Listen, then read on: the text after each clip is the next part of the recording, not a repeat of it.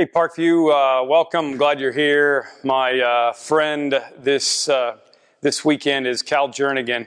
Preaches at a church of about 9 or 10,000 in the Phoenix area. We've been friends since youth ministry days, way back in the day. Vacation together, went to the Holy Land together. I mean, all that kind of stuff. Really, really good friend. And I'm hoping that, like, it's snowing this weekend or something. I mean, I'm doing this ahead of time, right? I'm hoping that there's some reason why it's not a wonderful experience for Cal, because the only time I've ever spoken for Cal was in 2005. I went and did a men's retreat for him, and it was the entire last 3 games of the World Series in 2005, and we were so far away there wasn't even internet. I couldn't even watch the Sox win the World Series. The final game, I was on the plane on the way home, and I missed the whole thing. So it's payback time for Cal. So you guys be mean to him, do something. But in the meantime, welcome him. Let's welcome my friend Cal Jernigan. All right. Wow. Yeah. Never quite had an introduction like that. I've told Tim it's just time to get over it. Just get over it. Let it go. I mean, it's not like the world, like the White Sox haven't been in the World Series since. I mean, because seriously, he could be a Cubs fan. Do we have any Cubs fans? Okay, listen. Now listen, I want you to understand. Do you know where you do your winter training, your spring training? Where I'm from, in Mesa, Arizona. I share your pain, okay? So we're all on the same page. Hey, I love this church. I have been a friend and a fan of this church for years, and I love Tim. Tim is one of a kind, amen? There are not 2 Tims on this planet, thank God. Thank God. No, I love that guy. I love doing life with him, and he loves you. He talks about you all the time. And I love what God is doing in your midst. And I need you to know something. You are being talked about in all of the best places and all of the best ways. People are talking about what God's doing through you all, and you need to be proud of your church. And you just need to understand that God was working here. And I wish that what God was doing here, God was doing everywhere. I wish every church was seeing the kind of success that you guys are seeing. And if you'll allow me for just a moment, let me be negative for just a moment, because I want you to understand why you need to so deeply appreciate what God is doing in your midst. If you look around the country, the church is not in the best of shape right now. And again, let me be negative for just a few moments. There are somewhere, and they don't really know, but somewhere between 300,000 and 400,000 churches in America. And you go, how come they don't know? Because a lot of churches in America are house churches. They're just meeting and they don't report to anybody. But of the 300 to 400,000 churches, every year, just under 3,000 go out of business. Now, how does a church go out of business? A church goes out of business by, they put a for sale sign up in front of their building, and they close their doors, and they don't meet together anymore because nobody shows up. And as they study churches in America, they've figured out that about 85% of the churches in America have plateaued or are in decline. And then only 10 to 15% of churches in America are like you all, that are thriving and growing. And this ought to be a concern to all of us. They have figured out that 1/3 of all the churches in America are just barely surviving. And that half of all the churches in America did not add a single person to their attendance. Not a single half the churches in America. The average church in America is under 100 people. And folks, it's not in great shape. And the reason this needs to concern us is because a church like yours sets a pattern for all the other churches to understand what's supposed to be happening. And I am so thrilled that you guys are doing what you're doing. I want to remind you of something that we all understand. It's the marching orders of Jesus Christ. It's what it seems like we have forgotten across America. And let me just read to you. You remember these words, the last words of Jesus recorded in the book of Matthew.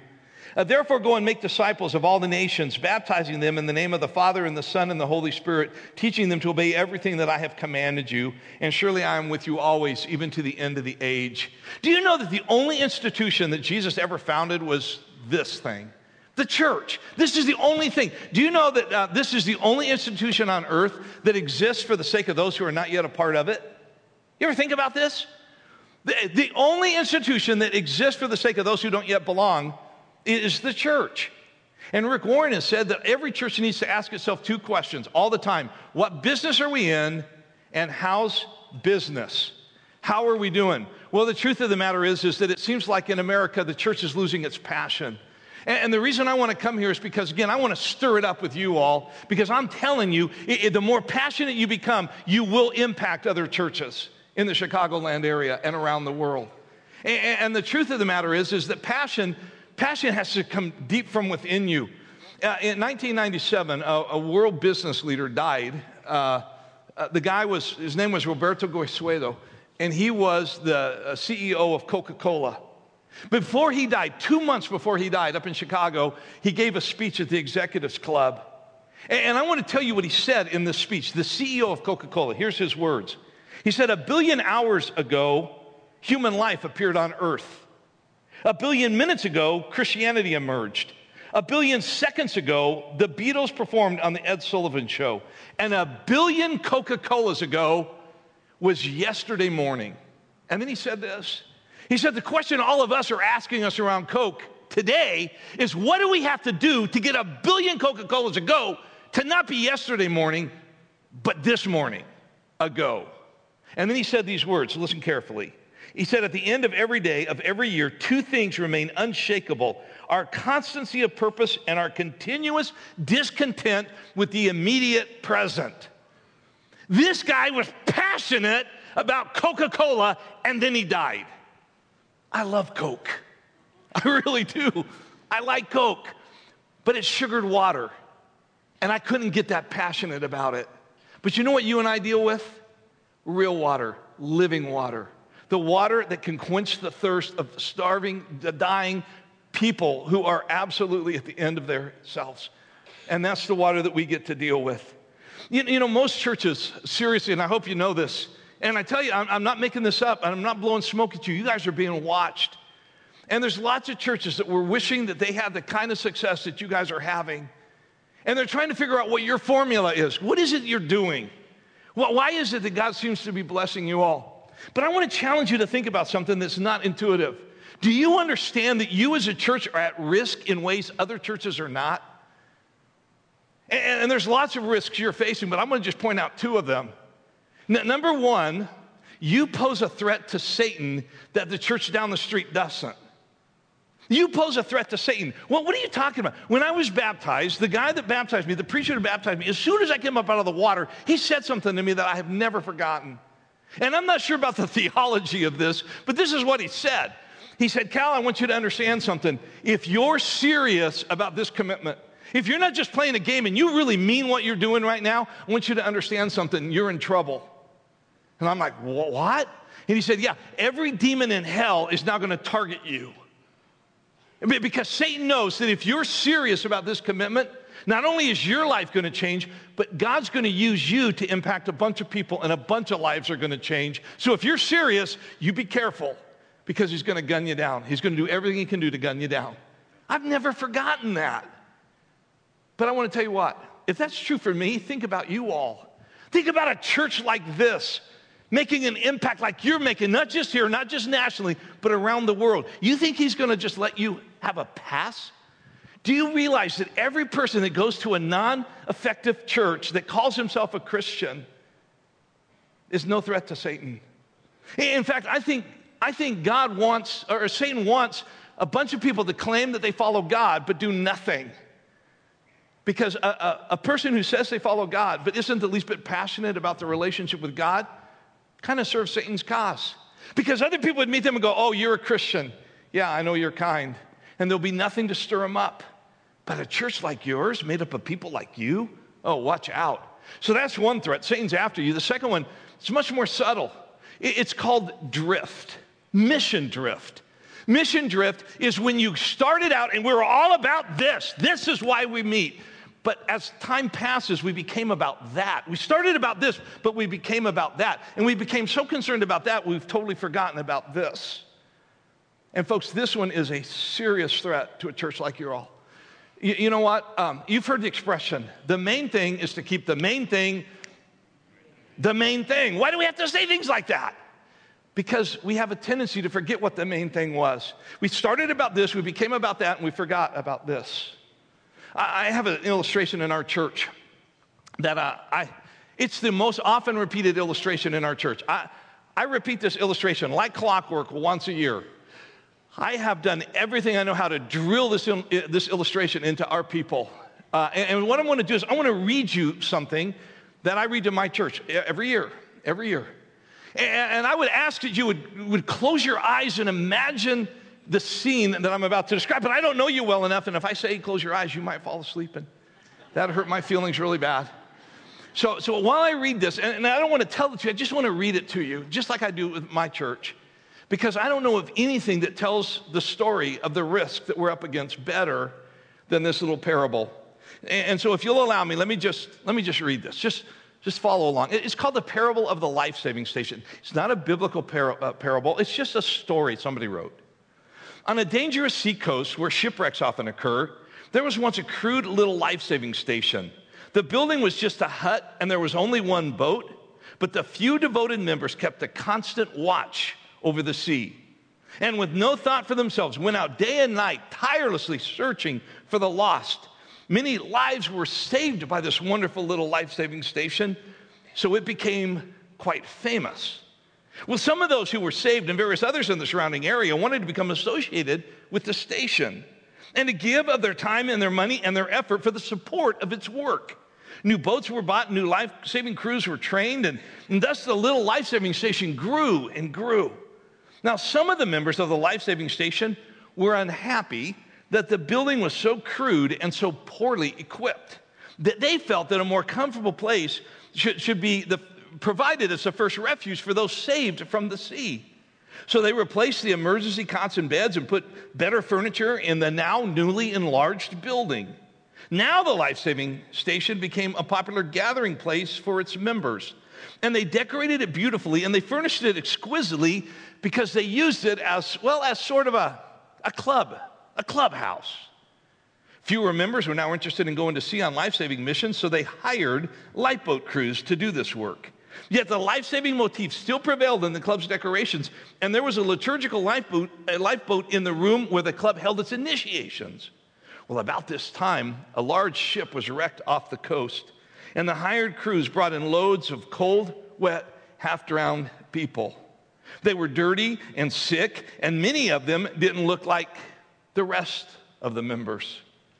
The beautiful new club was considerably messed up. Immediately, the property committee had a shower house built outside the club where the victims of shipwreck could be cleaned up before being invited inside. Well, at the next meeting, there was a split in the club's membership. Most of the members wanted to stop the club's life-saving activities as being unpleasant and a hindrance to the normal social life of the club. Other members insisted on life-saving as their primary purpose, and they pointed out that they were still called a life-saving station. But they were finally voted down and told that if they wanted to save the lives of various kinds of people who were shipwrecked in those waters, they could begin their own life-saving station down the coast a bit, which they did. As the years went by, the new station experienced the same changes that had occurred in the old one. It evolved into a club, and yet another life-saving station was founded. History continued to repeat itself, and if you were to visit that coast today, you would find a number of exclusive clubs all up and down the coastline. And then the last line is this: shipwrecks are frequent in those waters, but most of the people drown. I just don't know a better story that talks about the drift of the purpose of which we were founded. The only thing Jesus ever started was this, and his purpose for us was crystal clear. And somehow we've forgotten. You know, we live in a country that has a sad heritage, really, of watching us drift away from the moorings and kind of the foundation, the anchor points of our Judeo-Christian ethic. And I'm not telling you what you don't know. In the video that you just saw at the very beginning of the service, it talks about, all the universities that were founded in America. They were founded as Christian institutions. In fact, and then they mentioned Harvard. Let me read to you. I'm going to read to you the original mission statement of Harvard University, all right? Founded in 1636, this was why it was founded. Here it is. Let every student be plainly instructed and earnestly pressed to consider well the main end of his life and his studies is to know God and Jesus Christ, which is eternal life, and therefore to lay Christ in the bottom as the only foundation of all sound knowledge and learning. That's why Harvard was founded. When is the last time you thought of Harvard as a Christian institution? It's not just universities. It's just the way of the nature of things in our country. If I say YMCA, what does YMCA stand for? Young Men's Christian Association. When is the last time you've thought of the YMCA as being a Christian deal? It's just the nature of this stuff, folks. Jesus said, though, that the gates of Hades will not prevail against his church. And yet, it just seems like if we're not careful, we forget why we are. So here's what I want to do. I want to just, and I only have a few moments left, I want to just say to you three very simple statements. I want to just to get a focus on remembering the reason that we gather, the reason this church is here, and why this church matters so much. I just want to suggest three things that you never forget, that you just never forget. And they're not profound, but they're profound in the simplicity of them. Okay, here they are. Number one, never forget who you are. Never forget who you are. If I say the name Kirk Douglas, a handful of people in this room will go, I know who that is. If I say Michael Douglas, his son, more would raise their hand. If you're young, you go, I have no idea who you're talking about. Kirk Douglas, in his day, was one of the icons of Hollywood. He was a big movie star. And Kirk Douglas had kind of a thing that he liked to do. He liked to pick up hitchhikers and give them a ride. And he tells the story of one day he picked up a guy on the Malibu Highway who was thumbing a ride, a sailor who had just been discharged. He was thumbing a ride up north, and so Kirk Douglas pulled over and offered him a ride. And the guy jumped in Kirk Douglas's car, threw his duffel bag in the backseat, took a glance at the driver, and just did kind of a double take. And he's looking at him, and he's going, I know this guy. I know this guy. And he's racking his brain, and he steals another look. And Kirk's describing this. He steals another look. He doesn't want to stare. He goes, I know this guy. Who is this guy? And he takes another look. And finally he said, he just lit up. He just lit up. He figured it out. And then he looked at me and said, do you have any idea who you are? Isn't that a great question? Do you have any idea who you are? I got to tell you something. I got to tell you one of my biggest shortcomings, of which there are many, but let me tell you one of them. I am recognitionally challenged. You know what that means? It means I'm really slow to recognize people. And when people say, I'll never forget a face. I'm not that guy. Okay? And like the North American last week, those are nightmare events for me because people come up and I just don't know. I'm really, really slow. But God has blessed me with a wife who is exactly the opposite. Lisa down here. Lisa is very quick to recognize people. And so what she's done is she's learned how to help me because she knows I'm clueless.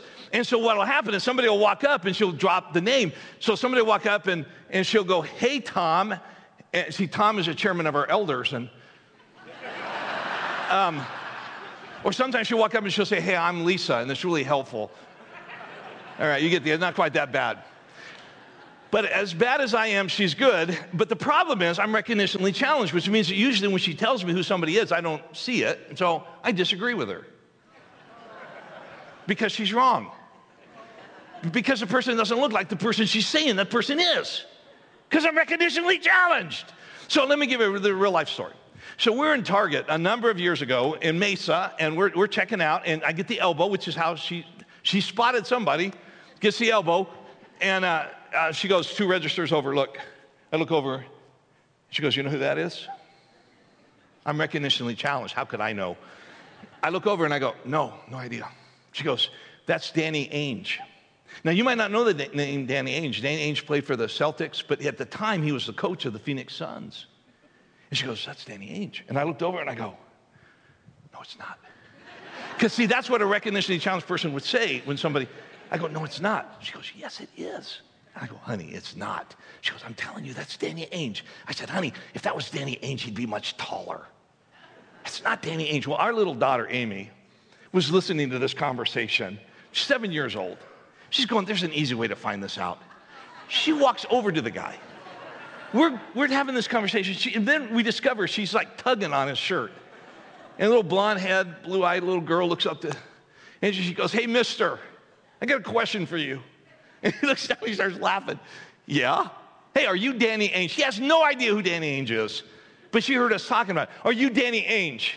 And he says something like this. He says, well, that depends. Who's asking? And she says, my name's Amy, but that's not important. What's important is who you are. Are you Danny Ainge? And she kind of melted his heart, I think. And he smiled at her. He says, yes, sweetie, I'm Danny Ainge. And she looked up and she goes, huh, my daddy doesn't think so. To which Danny Ainge said to my daughter, who's your daddy?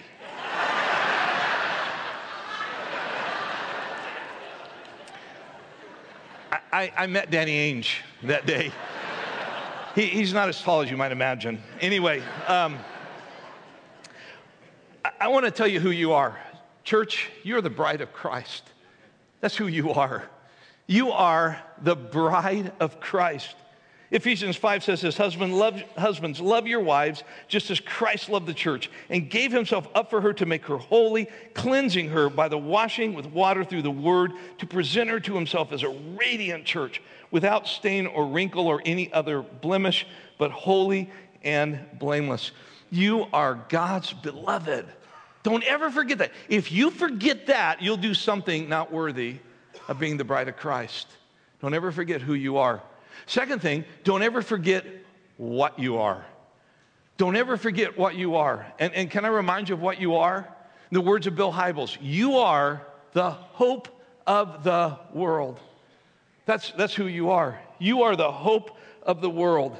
Now, I don't know if you've noticed this, but the world we're living in is a total mess. And it's getting worse in so many ways. It's like we're living in a moral cesspool these days. And the thing that's interesting is, as you look at all the stuff that's going on and all the pain and the suffering, often what happens is people will say, I don't believe there's a God because of all the pain and suffering out there. So somehow we blame God for all the pain and suffering. The second thing that tends to come out of people's mouths is, if there was a God, then God, why don't you do something? Do something. But I'll tell you what, I think if we could hear the voice of God, you know what I think God would say? I've done something. I put my church there. I put Parkview right where I put it, because the people around that community so desperately need a church like Parkview. The video that we saw at the very beginning was so good.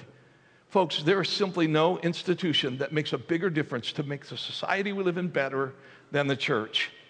It's historically been the one that provides the health care. It's the one who provides the care for the orphans. It's the one who's dealing with the sex trafficking industry. We could go on and on. Folks, here's what you are. You're God's plan A. There is no plan B. You are God's plan A. You are the hope of the world. That's what you are. You're God's beloved. That's who you are.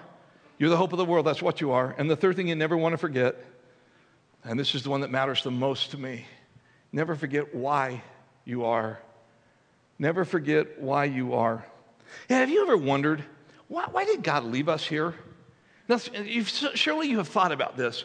Why is it that we have to stay here and deal with all the problems of the planet when we've got it figured out about God? Now, stay with me. Think this through.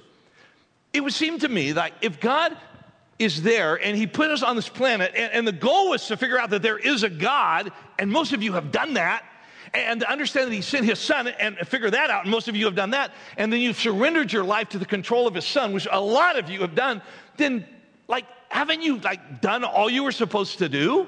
I mean, did you? You figured it out. You win the grand prize. So why don't you, when you win the grand prize, why doesn't God just rip you out of this messed up place and just take you home, bring you to heaven? And you go, oh, well, yeah, but there's some good things. I mean, I love my church. I love coming to church. Now, stop and think, because I want to tell you something. Everything you love about your church, and there's a lot to love, everything you love about your church, folks, you'll do better in heaven. Why don't we just go to heaven? No, what are you saying? Like we just had this great worship. This was awesome. This great worship. You guys worship well. You know how to worship. You go, it doesn't get any better than this. Okay, come here. I don't want to hurt your feelings. But you guys are awesome. But when the angels of heaven and all the other choirs from all the other churches around the planet join in, this was really good, but it will be better. You go, yeah, but you don't understand. We got Tim Harlow as a preacher. Yeah, and I'm telling you, when Tim opens up the Bible, I feel like I'm sitting at the feet of God. Let me tell you what heaven's going to be like. You're going to sit at the feet of God. And if Tim gets up and he says, I'm going to describe to you what it's like to be in the presence of God. If Tim gets up in heaven and starts to describe to you what it would be like to be in the presence of God, God would go, hey, boy, sit down. I got this one. I love the fellowship of our church. Awesome, good, it's great, but it'll be better in heaven. Why are we still here? Folks, because there's only one thing you can do here that you can't do in heaven. You know what that is? Bring God's children home. That's why you're here. That's why you're here. This is the only thing you can't do in heaven. Everyone who is out when the door's closed will stay out. And God is going, you know what? I need some people here now, inviting them in. Let me read you a couple of passages of Scripture. The passion of God over this is so obvious in Scripture. 1 Timothy 2 says, this is good and pleases God our Savior, who wants all men to be saved and to come to a knowledge of the truth. That's the will of God, all men. Not some, not a few, not a bunch, but not all men. That's what he wants. 2 Peter 3:9 says, the Lord is not slow in keeping his promise, as some understand slowness. He is patient with you, not wanting anyone to perish, but everyone to come to repentance. God wants everyone. So why hasn't he taken us? Because he's patient. Patient with what? Patient with your friends and your family and your coworkers. He loves them as much as he loves you. And for a lot of us, that's like a mind-blowing thought. He loves them as much as he loves you. And he wants them to be home as much as he wants you to be home. And he's left you here to help them find their way home. Luke 19:10 says, why Jesus came. The Son of Man came to seek and to save what was lost. How do you begin to understand how much it breaks the heart of God that his children aren't home? Let me just play a little game here. How many of you have ever lost your keys? You lost your keys, raise your hand. Every hand should be up. You're in church. Don't lie in church. Everybody's lost their keys. How many of you have ever lost your wallet? Raise your hand. You're still in church. Which would you rather lose, your wallet or your keys? Your keys. Now, why? Because your wallet has your identity, it has your finances. How many of you have ever lost a wedding ring? And I don't mean like on purpose, because I have to clarify that. Which would you rather lose, a wedding ring or your wallet? A lot of people, now not everyone, would say, I'd rather lose my wallet. My wedding ring has so much significance. Don't raise your hand, because this will get really personal. Please don't raise your hand. How many of you have ever lost a child? Don't raise your hand. The pain of losing a child. And there's a couple of ways. You can lose a child through death, which is traumatic. But you can also lose a child because they wandered off. They can wander off as an adult. They can wander off as a child. So just for the sake of making this point, I want you to think about a child wandering off. A child wandering off. I want you to understand something. When my kids were little, and just imagine right now my kids were little. They're not. They're grown. But if my kids were little and that one of them was missing, I promise you I wouldn't be here. I love you guys, and I am so grateful to be here. But if my child was missing, I wouldn't be here. I would be looking for my child.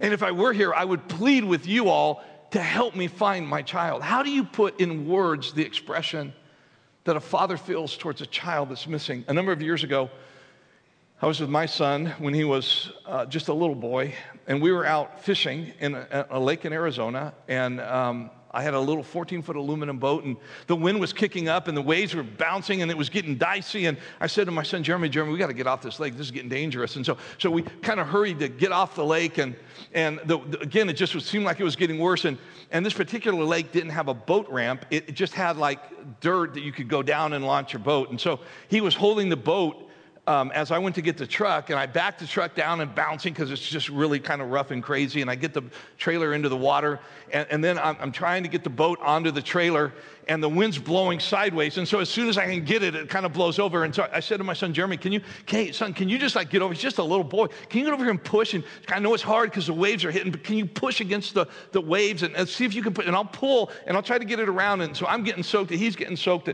and so we're fighting the waves, and crazy. And he's got his little hands and his face is on the side of the boat, and I can see it. But we're not getting it. So I said, Jeremy, can you go out a little farther, push for a little farther, get a little more leverage? So he works his way down, and as he's going, his head starts to go down because I can't see him anymore because it's getting deeper. And then as he goes, a little farther. And all of a sudden, his hands disappear off the gunwale. And I go, hey, Jerry, you okay, right? Hey, bud, you okay? Nothing. And all of a sudden, the boat just blows over. And I realize he's under this boat somewhere. And I am telling you, time froze for me. How do you put into words what it feels like to lose a son? And he's gone right now. I don't know where. I'm going to find him. And I'm telling you, with more passion than I live with every other day, I dove in. I'm looking for him. I'm reaching. I'm doing everything. I finally find him underneath. And I pull him up, and he comes gasping up for air. I'll never forget, he said 2 words, thanks, Dad. He knew he was dying.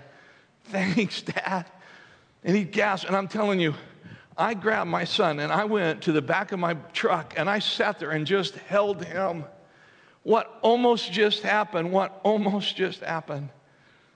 And man, my heart was racing. His heart was pounding. We sat there, and we just kind of caught our breath, and I just held on to him. How do you put into words what it feels like to lose a son?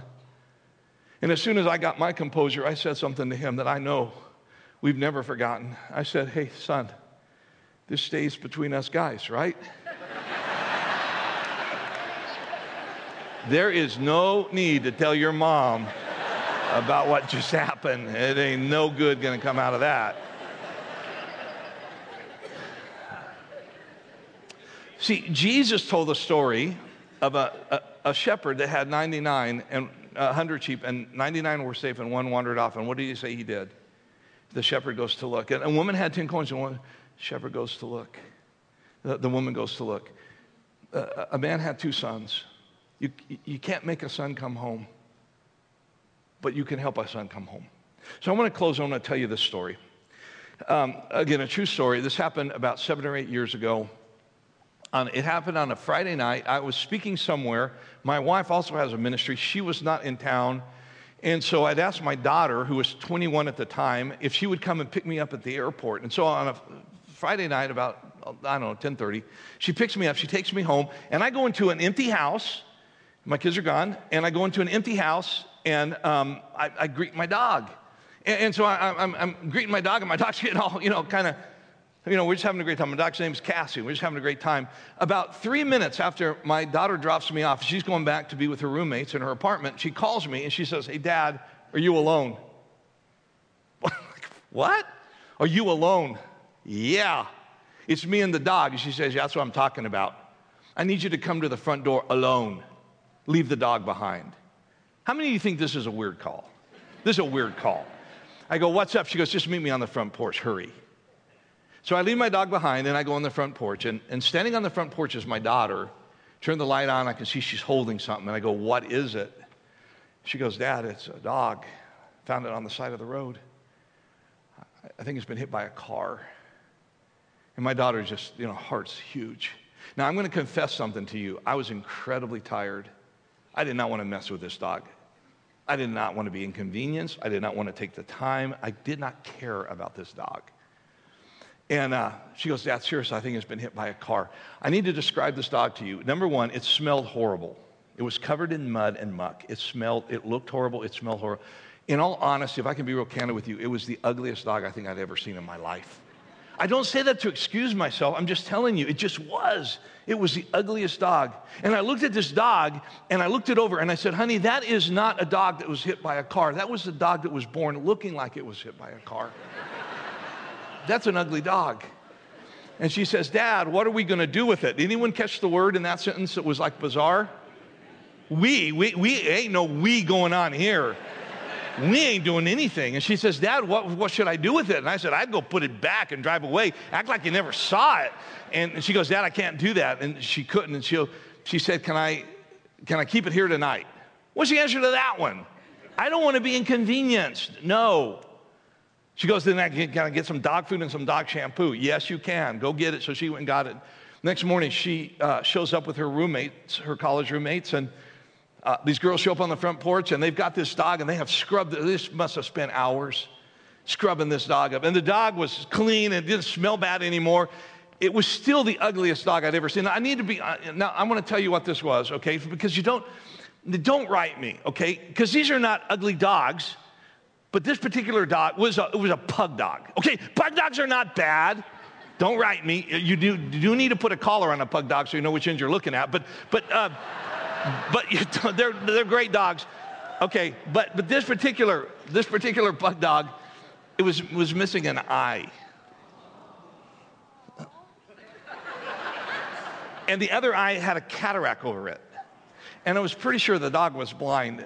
But it was running around my front porch. It was kind of a cute little personality of this little dog. And so she said, we're gonna go down to the pound and drop the dog off. And I said, that'd be good. And so she goes down to the pound. I get a phone call from my daughter at the pound. She says, hey, Dad, I'm at the pound, and apparently the pound doesn't take dogs on Saturday. I'm pretty sure the pound made that policy that very Saturday morning. And I said, okay, now what are you going to do? Well, they said, well, what we ought to do is we ought to go down to PetSmart and see if there's a chip in this dog. There's not going to be a chip in that dog. No one's going to pay to put a chip in that dog. And she says, Dad, you don't know that. I go, okay. She calls me from PetSmart. Dad, there's no chip in this dog. Kidding. Now what are you going to do? Well, the people at PetSmart said we should take it and put it on a leash and walk it up and down the neighborhood where we found it. Somebody will recognize it and say, that's my dog. Okay, so they trolled this dog up and down our neighborhood for about 2 hours. Strangest thing, no one claimed the dog. Did I mention this was an ugly dog? So she ends up on the front porch with her girlfriends, and I'm looking at her and I go, what are you going to do? And she goes, I don't know. And then with this fierce determination, she just goes, let's go. She gets her girlfriends, she get in the car, and I go, where are you going? She goes, I'm going to go find the owner of this dog. And I'm like, give up on it. She goes, no, I'm going to find it. Okay, I promise you this is what happened. About an hour later, I get another phone call from her. She says, Dad, you will not believe what I'm looking at. What are you looking at? I am looking at a wanted poster of a one-eyed pug dog. Okay, now what are the odds of this, right? I go, you're kidding. She goes, nope, I think it's our dog. And there's a phone number here, and I'm going to call it. And I go, you be careful. Anybody who'd own a dog like that's a dangerous person. You be careful. And so she calls this number. She describes to the dog, and apparently it sounds like their dog. And so the guy said, listen, can I come get you? No, I'll bring it over with my girlfriends. We'll show up. We'll bring your dog. Give me the address. And so she calls me. She says, Dad, we're going over. And I go, seriously, be careful. And so this is how she described it. She pulled up in front of the house, and there were 3 little blonde-headed girls just in ascending order. And then there was the father. And they were all standing out in the front of their house. They were dying of anticipation. And when they drove up, they opened the door and they let the dog out. And the dog ran to the girls. And everyone in the front yard going ballistic. They were having a party. They're going, it's him. He's home. Tally's home. The dog had a name. Go figure. Tally, short for Metallica. Anyway. So they're all having this big old celebration, a party on the front, lawn, and the guy starts crying, and he says, I gotta call my wife, she's traveling. Gets his wife, he's home, and the wife's sobbing on the phone, he's home, I promise you, he's home. And then this girl brought him, and then she said, I gotta talk to the girl, and she's like, talking to my daughter, she says, you have no idea. This little dog has been in this family since before those little girls were born. You have no idea how much this dog means to us. This dog got out about 2 weeks ago. We have looked everywhere. We have posted everything everywhere. We last Wednesday night had a service because we basically had to say goodbye to our dog. And so we gathered and we just said, thank you, God, for the dog, but it's gone. And we just said our goodbyes. And now you show up and you brought our dog home. You have no idea. And then she said this. She said, I promise you my husband's going to give you an incredible reward. And my daughter said, no. This right here is as good of a reward as I could ever imagine. This is all I want. Thank you, but no thank you. And besides, when I get home and I tell my dad, that's going to be priceless. Why am I telling you that story? Let me close. Because I am the one-eyed pug dog. Now, that story was true, and I'm not that pug dog. But I'm telling you, when I was a high school student, I was a mess. And I was in a ditch, and I was covered in muck, and I smelled really bad. And you would have every reason to walk by me, and it would be fully justified. But I'm here today because I had some friends who brought me home. And you might be in the crowd today, and you might be feeling like nobody cares, and nobody's looking for you. And I'm here to tell you, God wants you home. And there's a party waiting to break out on your behalf when you come home. And the second thing to tell you is, church, don't ever forget why you're here. I know who you are. You're the bride of Christ. And I know what you are. You're the hope of the world. But why you're here is to bring people home to their Father. That's why you're here. Let me pray for you. So, Father, thank you for this church. Thank you for the mission that they're so serious about getting accomplished. God, bless them. Help them keep on purpose. In Jesus' name, amen.